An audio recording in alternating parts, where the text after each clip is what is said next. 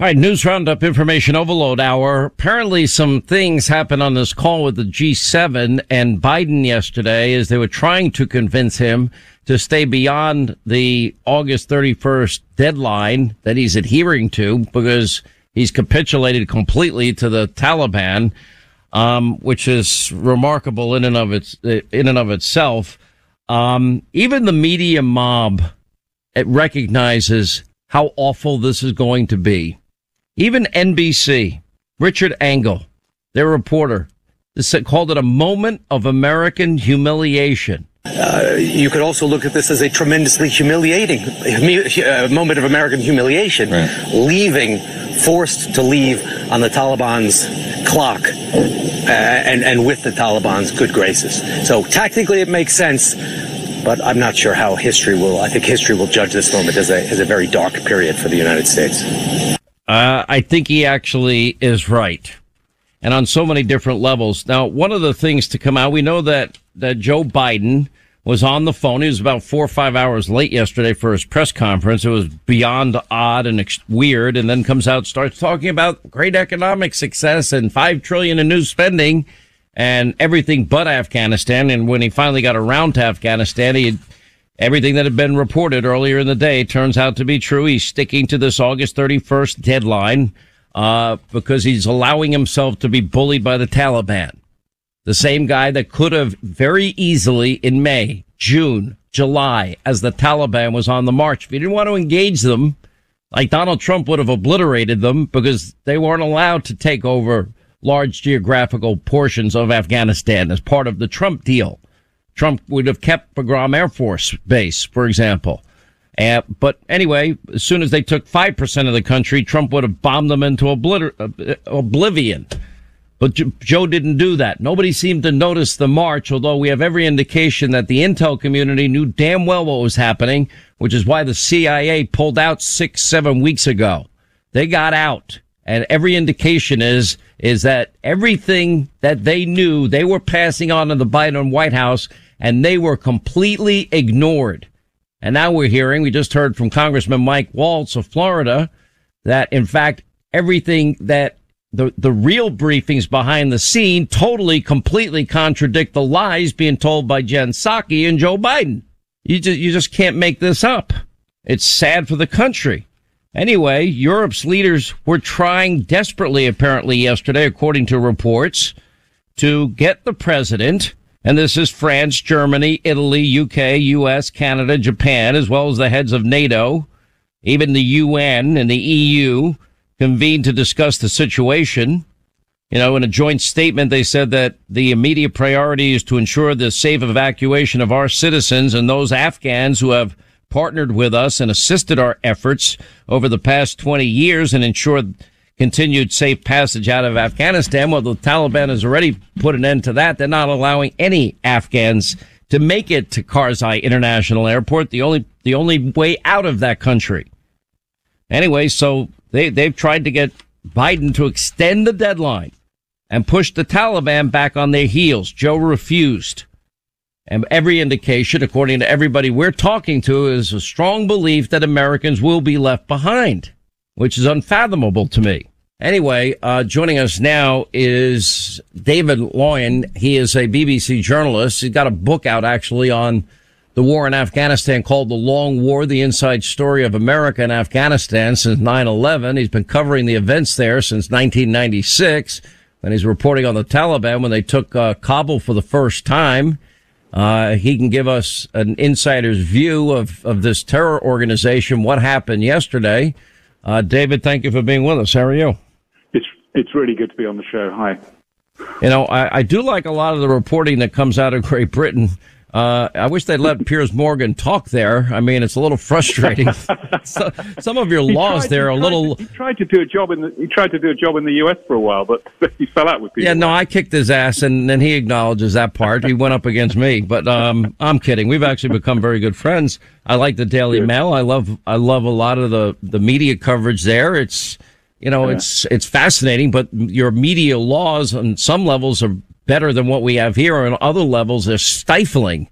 The idea that Harry's wife Meghan Markle can go out there and complain to the British government to try and silence Piers Morgan is, unfathomable to me. Piers Morgan ought to be able to say anything he wants and anything he feels, and clearly people wanted to hear from him. But let me ask you this. What can you tell us about this G7 meeting yesterday and how I was told that our European partners were aghast that they couldn't convince Biden to extend the August 31st deadline? I think they were really surprised. And, all the briefings that were coming out before the meeting that were getting darker and darker, and the sense that what the UK really wanted and our allies in Europe was to extend this and not leave, frankly, until the mission was completed. This goes back to the spring. And our Chief of Defense Staff, General Sir Nick Carter, when the Biden plan was announced and when these deadlines were announced, Carter said publicly, this is not the decision I would have preferred. And the UK's Defense Secretary has been pushing very hard to extend the deadline ever since. And I think in a sense, Carter and our politicians have been speaking for your generals, because there's been a lot of unease, I know, in the US military community about the decision to pull out and the way that they have. And, I think this goes back to 2017, actually. And one of the things that I go into in quite a lot of detail in the book is the early years of President Trump's administration and President Obama's administration before him. And both of those presidents came in wanting to finish the war. And Trump was persuaded by General Jim Mattis, who was then the U.S. Secretary of Defense, to do a really, really good speech. August 21st speech 2017, I think, was one of the best. I played some of it earlier where he said he wanted to go, but, that was the staging for 9/11. I played a lot of it earlier in the program. I won't play it now. You're absolutely correct, sir. Then we're singing off the same song sheet, because I thought, at the time, I thought it was a really strong speech. The following year, I was working in Afghanistan, advising the president's office, actually, on communications, and I saw the effect of that speech in terms of pushing the Taliban back on their heels, because General Mick Nicholson, who was then the commander of forces in Afghanistan, was given much more opportunity to go after the Taliban than he had been before. And that was Trump's decision to do that, and Mattis's decision. So but that's how he beat the caliphate as well. The caliphate grew under Biden Obama, and Donald Trump defeated the caliphate by bombing the living daylights out of them.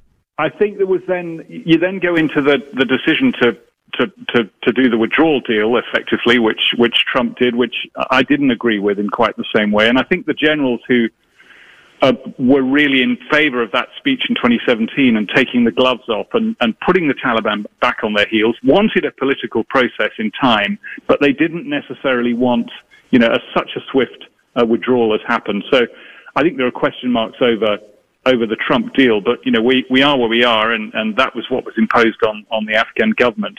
Well, I could share some information with you, because I happen to be privy to a lot of what happened behind the scenes. I've now confirmed it with President Trump himself, with former Secretary of State Mike Pompeo, Mark Meadows, and others, that before the first phone conversation with President Trump and the leader of the Taliban went like this. Let me, before we talk about any deal, let me explain something to you. So we're very, very clear up front, and basically said that if they don't abide by every I dotted, every T crossed, every comma, and every period, that he reminded them what he did to the caliphate. And then he said, to the effect, that will be nothing compared to what I will do to you if you don't abide by any agreement we may make. Do you understand me? You fully understand. He literally, I want the transcript of that conversation released. I would like it to be made public after hearing it from people that were on that call. And from that point, the deal was, okay, America's withdrawal plan before the fighting season, as you know, there are seasons in Afghanistan, was to begin, that they would have an orderly withdrawal. And, I've been doing this time-lapsed map of Afghanistan and how much territory the Taliban had taken as of early May, mid-May, late May, early June, mid-June, late June, into July, and to where we are now. But the Trump plan would have obliterated them. It would have kept Bagram Air Force Base. Because by May, effectively by May, you're saying they'd broken the deal. They'd broken the correct. And Trump would have Listen, I think they believed Trump. I think when Trump says I will obliterate you, I think they believed him. And in your sense, then, that Biden was wanting to pull out more quickly. You may be right. I think Biden didn't do any of the protections. With my time elapsed map that I'm showing, the Taliban, clearly the Afghan forces were collapsing, as he's telling us they're some of the best trained in the world.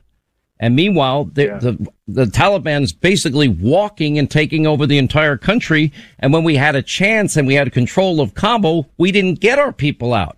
And I'll give a tip of the hat to your country, because you sent your paratroopers and special forces behind enemy lines to rescue UK citizens, our friends across the pond. The French did it, the Dutch did it, but the United States of America did not do it. It's embarrassing. We took out an American journalist as well, a very prominent American journalist. Did. So I think from that point of view, on the ground, there's certainly been challenges and a much more robust and muscular view from the UK and from French forces.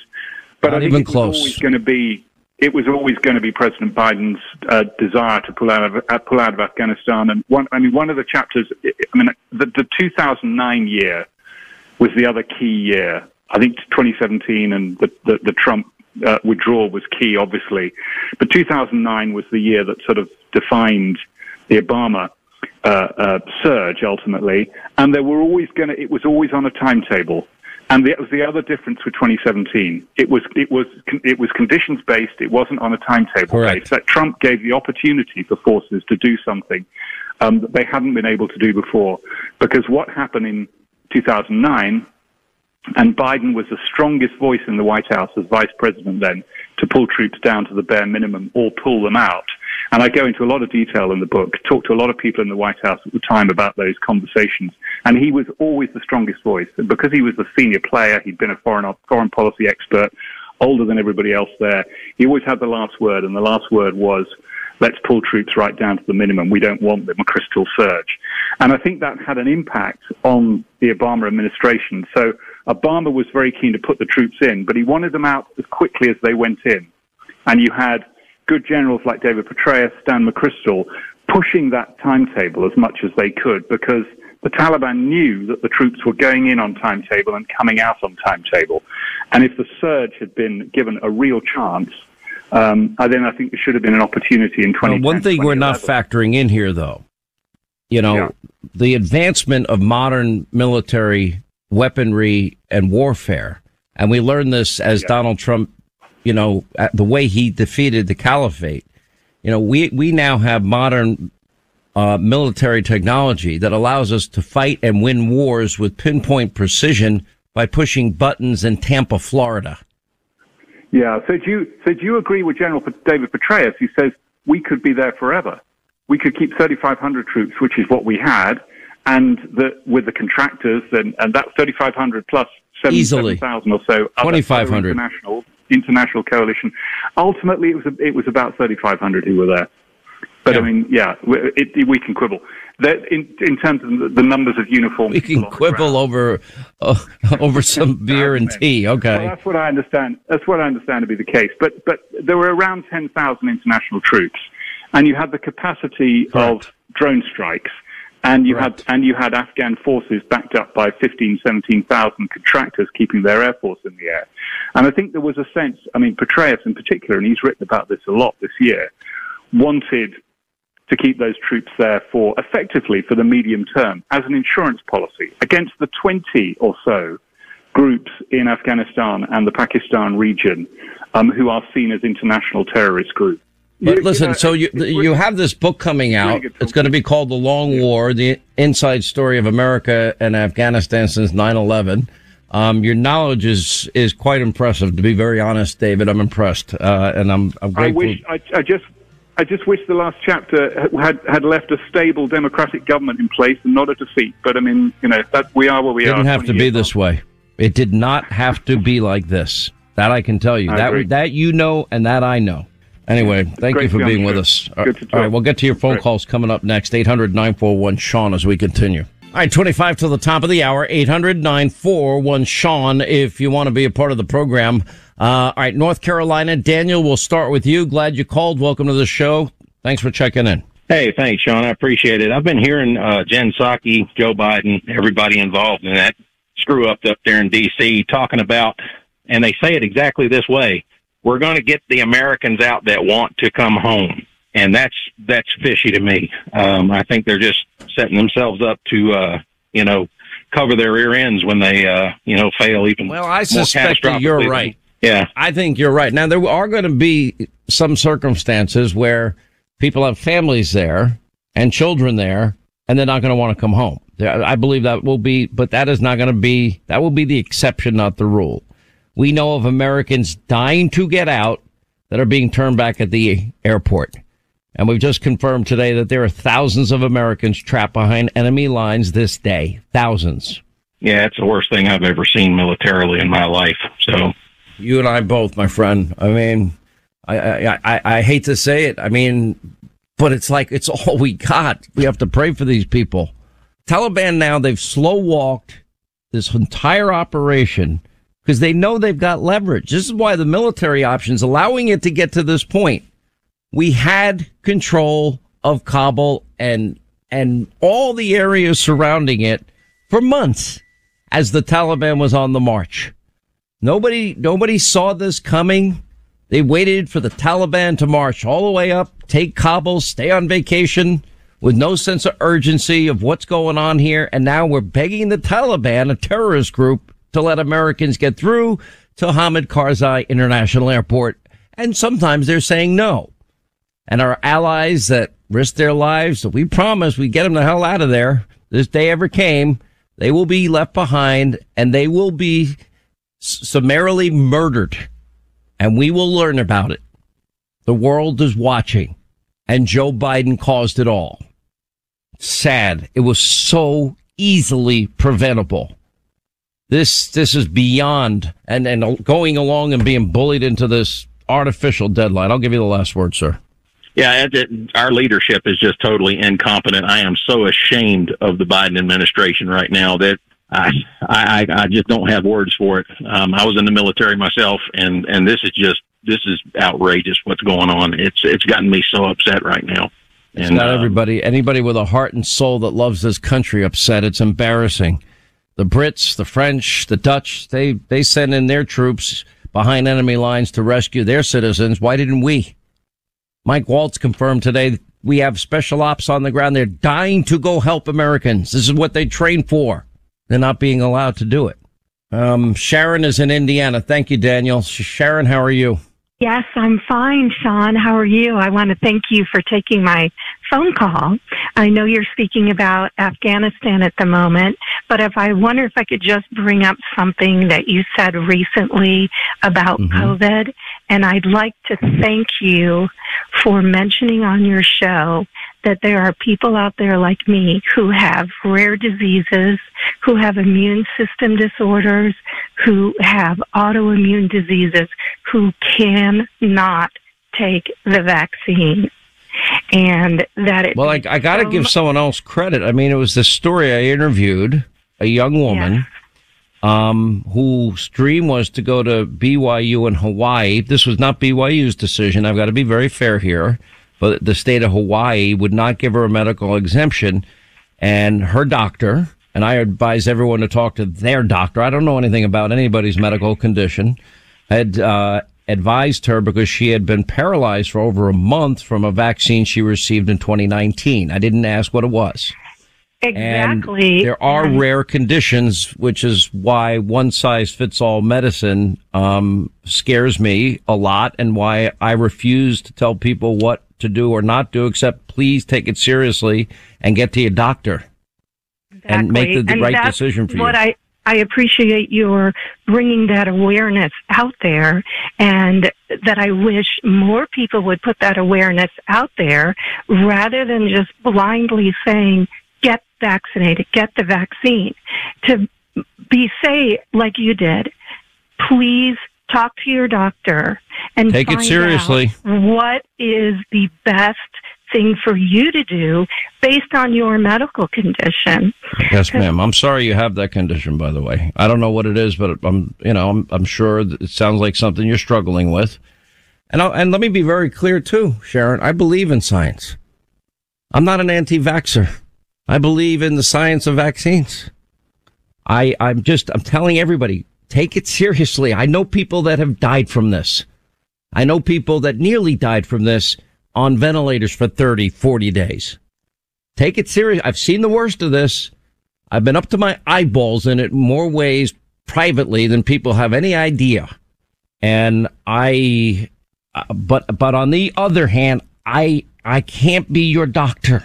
I'm not a doctor. I'm not qualified. So I'm telling people, take it seriously. I believe in science. I believe in vaccination science, but you have to take into account what you and your doctor decide here. It's not my decision for you. I think that there's people like me fighting for their life in the hospital every 2 weeks. Yep. And if this vaccine is forced on us, we don't know what could happen. It could possibly be fatal for us. And that's the point. We don't know what would happen. And just to think that, maybe some of our freedoms would be taken away, such as possibly not being able to fly or going to an entertainment event because we don't have a vaccine card. And I just think there needs to be more awareness out there of... Well, I think the idea that of real life medical exemptions needs to be considered. I'm very concerned about issues as well. Medical privacy, doctor-patient confidentiality. Those are issues that others don't seem to care about at all. I do care about them. And I also don't know that I don't have the answer. Now, the breakthrough cases, the CDC has even acknowledged that the vaccine will not prevent people in a lot of instances now from getting COVID-19. Now, the early indications are if you've been vaccinated, your case is far less severe. That's what so far it has. Well, but what about behind the Delta variant is the Lambda variant? Well, what's behind the Lambda variant? We got another variant that is beginning to emerge, and there'll probably be more. So, I mean, it gets very, very complicated on so many levels. I just urge people. There are people that, there's a lot of research you can do on your own online. Talk to the doctors in your life. Talk to medical professionals you trust, and take this thing seriously, because I know people that have died. Friends of mine. Sad. Thank you for putting that awareness out there. And I wish that there was more awareness out there to let them know that we're not just an anti-vaxxer. We are people who are struggling with medical conditions, and we don't have that choice to say, do I want to get the vaccine or not, or do I believe in it or not? We don't have a choice. We cannot get it. Well, I trust your doctor gave you the right information. If you need a second opinion, I'd urge you to go get a second opinion. But I've never heard of some of these diseases, to be honest with you. There are these rare conditions. I don't know anything about them. It's out of my wheelhouse. But Sharon, I want you to be healthy. I want you to take good care of yourself. Do what's best for you. Please listen. I urge everyone, please talk to your doctor. Listen to your doctor. That's my advice to everybody. 800-941-SEAN if you want to be a part of the program. Stephen is in Missouri. Stephen, you're on the Sean Hannity Show. Glad you called. Hey, Sean, thanks so much. You're firing on all 8 cylinders today, and your guests in regard to Afghanistan were fantastic.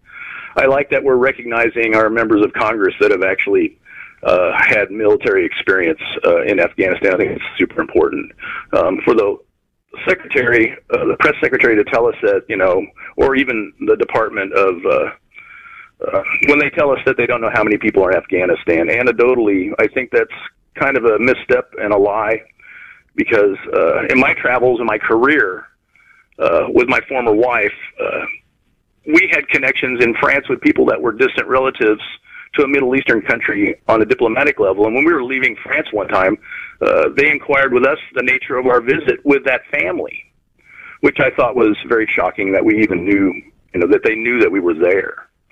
So in, 2021, when we have people, they just have to know. The numbers, they have to be there. The government has to know how many people are there. Well, I know this for a fact. At least I've been told by security that when I travel abroad, like, for example, when I went to Singapore, when we went to and Linda, you can confirm this is true. Daniel Hoffman scared the living hell out of all of us.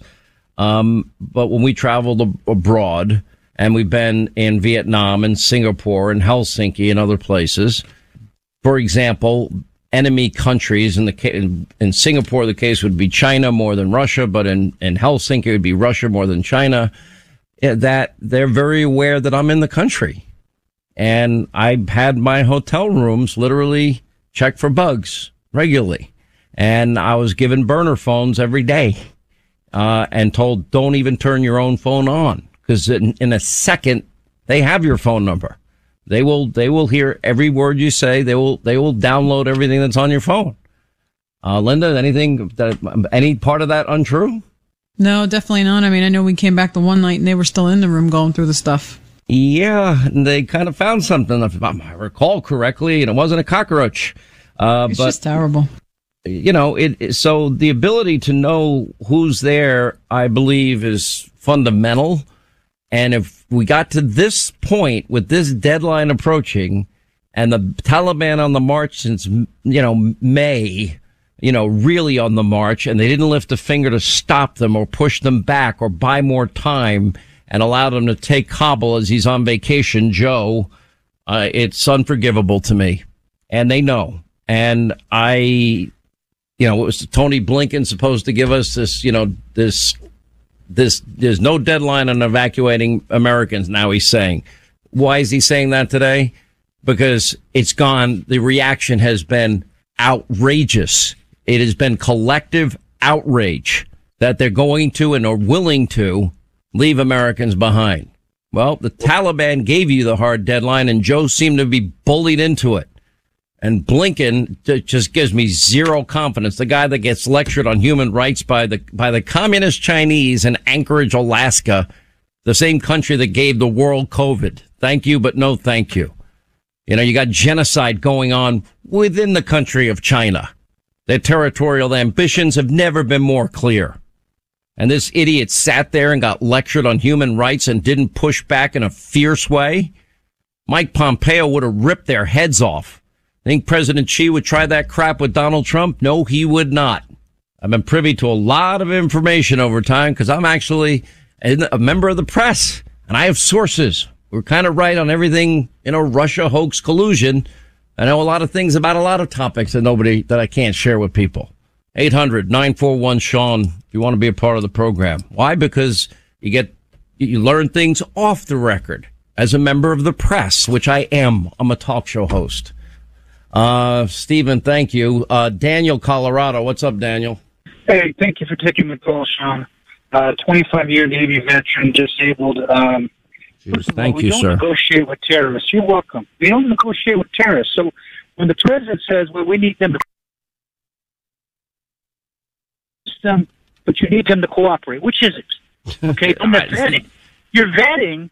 Okay, those people are in imminent danger. They're being killed and will be killed, yet you're not vetting at the southern border. So the 5,000 prisoners who just were let out will be coming through the southern border. And I hate to say that. We know, and my thing is not how many Americans, okay, you can't keep track. Well, how many have you got out? 80-some-thousand. They're throwing all these figures at us. 80,000. Well, only 4,400 Americans. 5%? That's your priority? Okay, we have GPS. Get your phone, get special forces out there, and start getting them, because you're going to do it now or you're going to do it later. They're going to put 20 people on TV. Well, I don't think they'll do it later. I think the window is closing. That's why the British did it. That's why the Dutch did it. That's why the French did it. Why didn't we do it? Why aren't we doing it? Listen, I was briefed on all of this before my show today. I actually do work. I make phone calls. I talk to people that know. And there are thousands. I wasn't told an exact number, but they are acknowledging there are thousands of Americans caught behind enemy lines. Today's the 25th. Okay, now we're down to almost 5 days left. Never seen anything so disgusting in my life. Thank you for your service, though, sir. Thank you. 25 years. I'm sorry you also sustained injuries. We'll continue. All right, sun's out, shades are in. You want to get your home ready for summer with custom window treatments from our friends at Blinds.com. You'll get a high-end look, but you're not paying that high-end price with their most popular outdoor shades. It'll transform your backyard into a shady oasis with their light filtering shades that help block UV rays without obstructing your view. And right now, no store beats their prices. You'll save an additional 35% off everything at Blinds.com. Means that you can upgrade any room, indoors, outdoors, over 25 million blinds sold. Well, that makes Blinds.com by far the number one online retailer of custom window treatments in the world. And again, nobody beats their prices. And whether you do it yourself or you let them handle the install start to finish, Blinds.com makes ordering custom window treatments online simple and easy. They offer free shipping, 100% guaranteed perfect fit, sunshine, barbecues in your forecast. Upgrade your backyard with window treatments from our friends at Blinds.com and enjoy your view on all the nice days of summer and fall. Just go to Blinds.com today, an additional 35% off everything, and you tell them your friend Sean Hannity sent you. All right, that's going to wrap things up for today. Full coverage of now what will be the 5-day countdown plus in Afghanistan of the Biden promised withdrawal to the Taliban. We have stories, people on the ground you won't get from the media mob. We'll talk to Tom Cotton, Mark Meadows, Ari Fleischer, Ollie North, Lara Logan, Congressman Michael Waltz, and Herschel Walker running in Georgia. This is going to be a great win for him. All happening tonight at 9. We'll see you then. Set your DVR. Back here tomorrow. Thank you for being with us.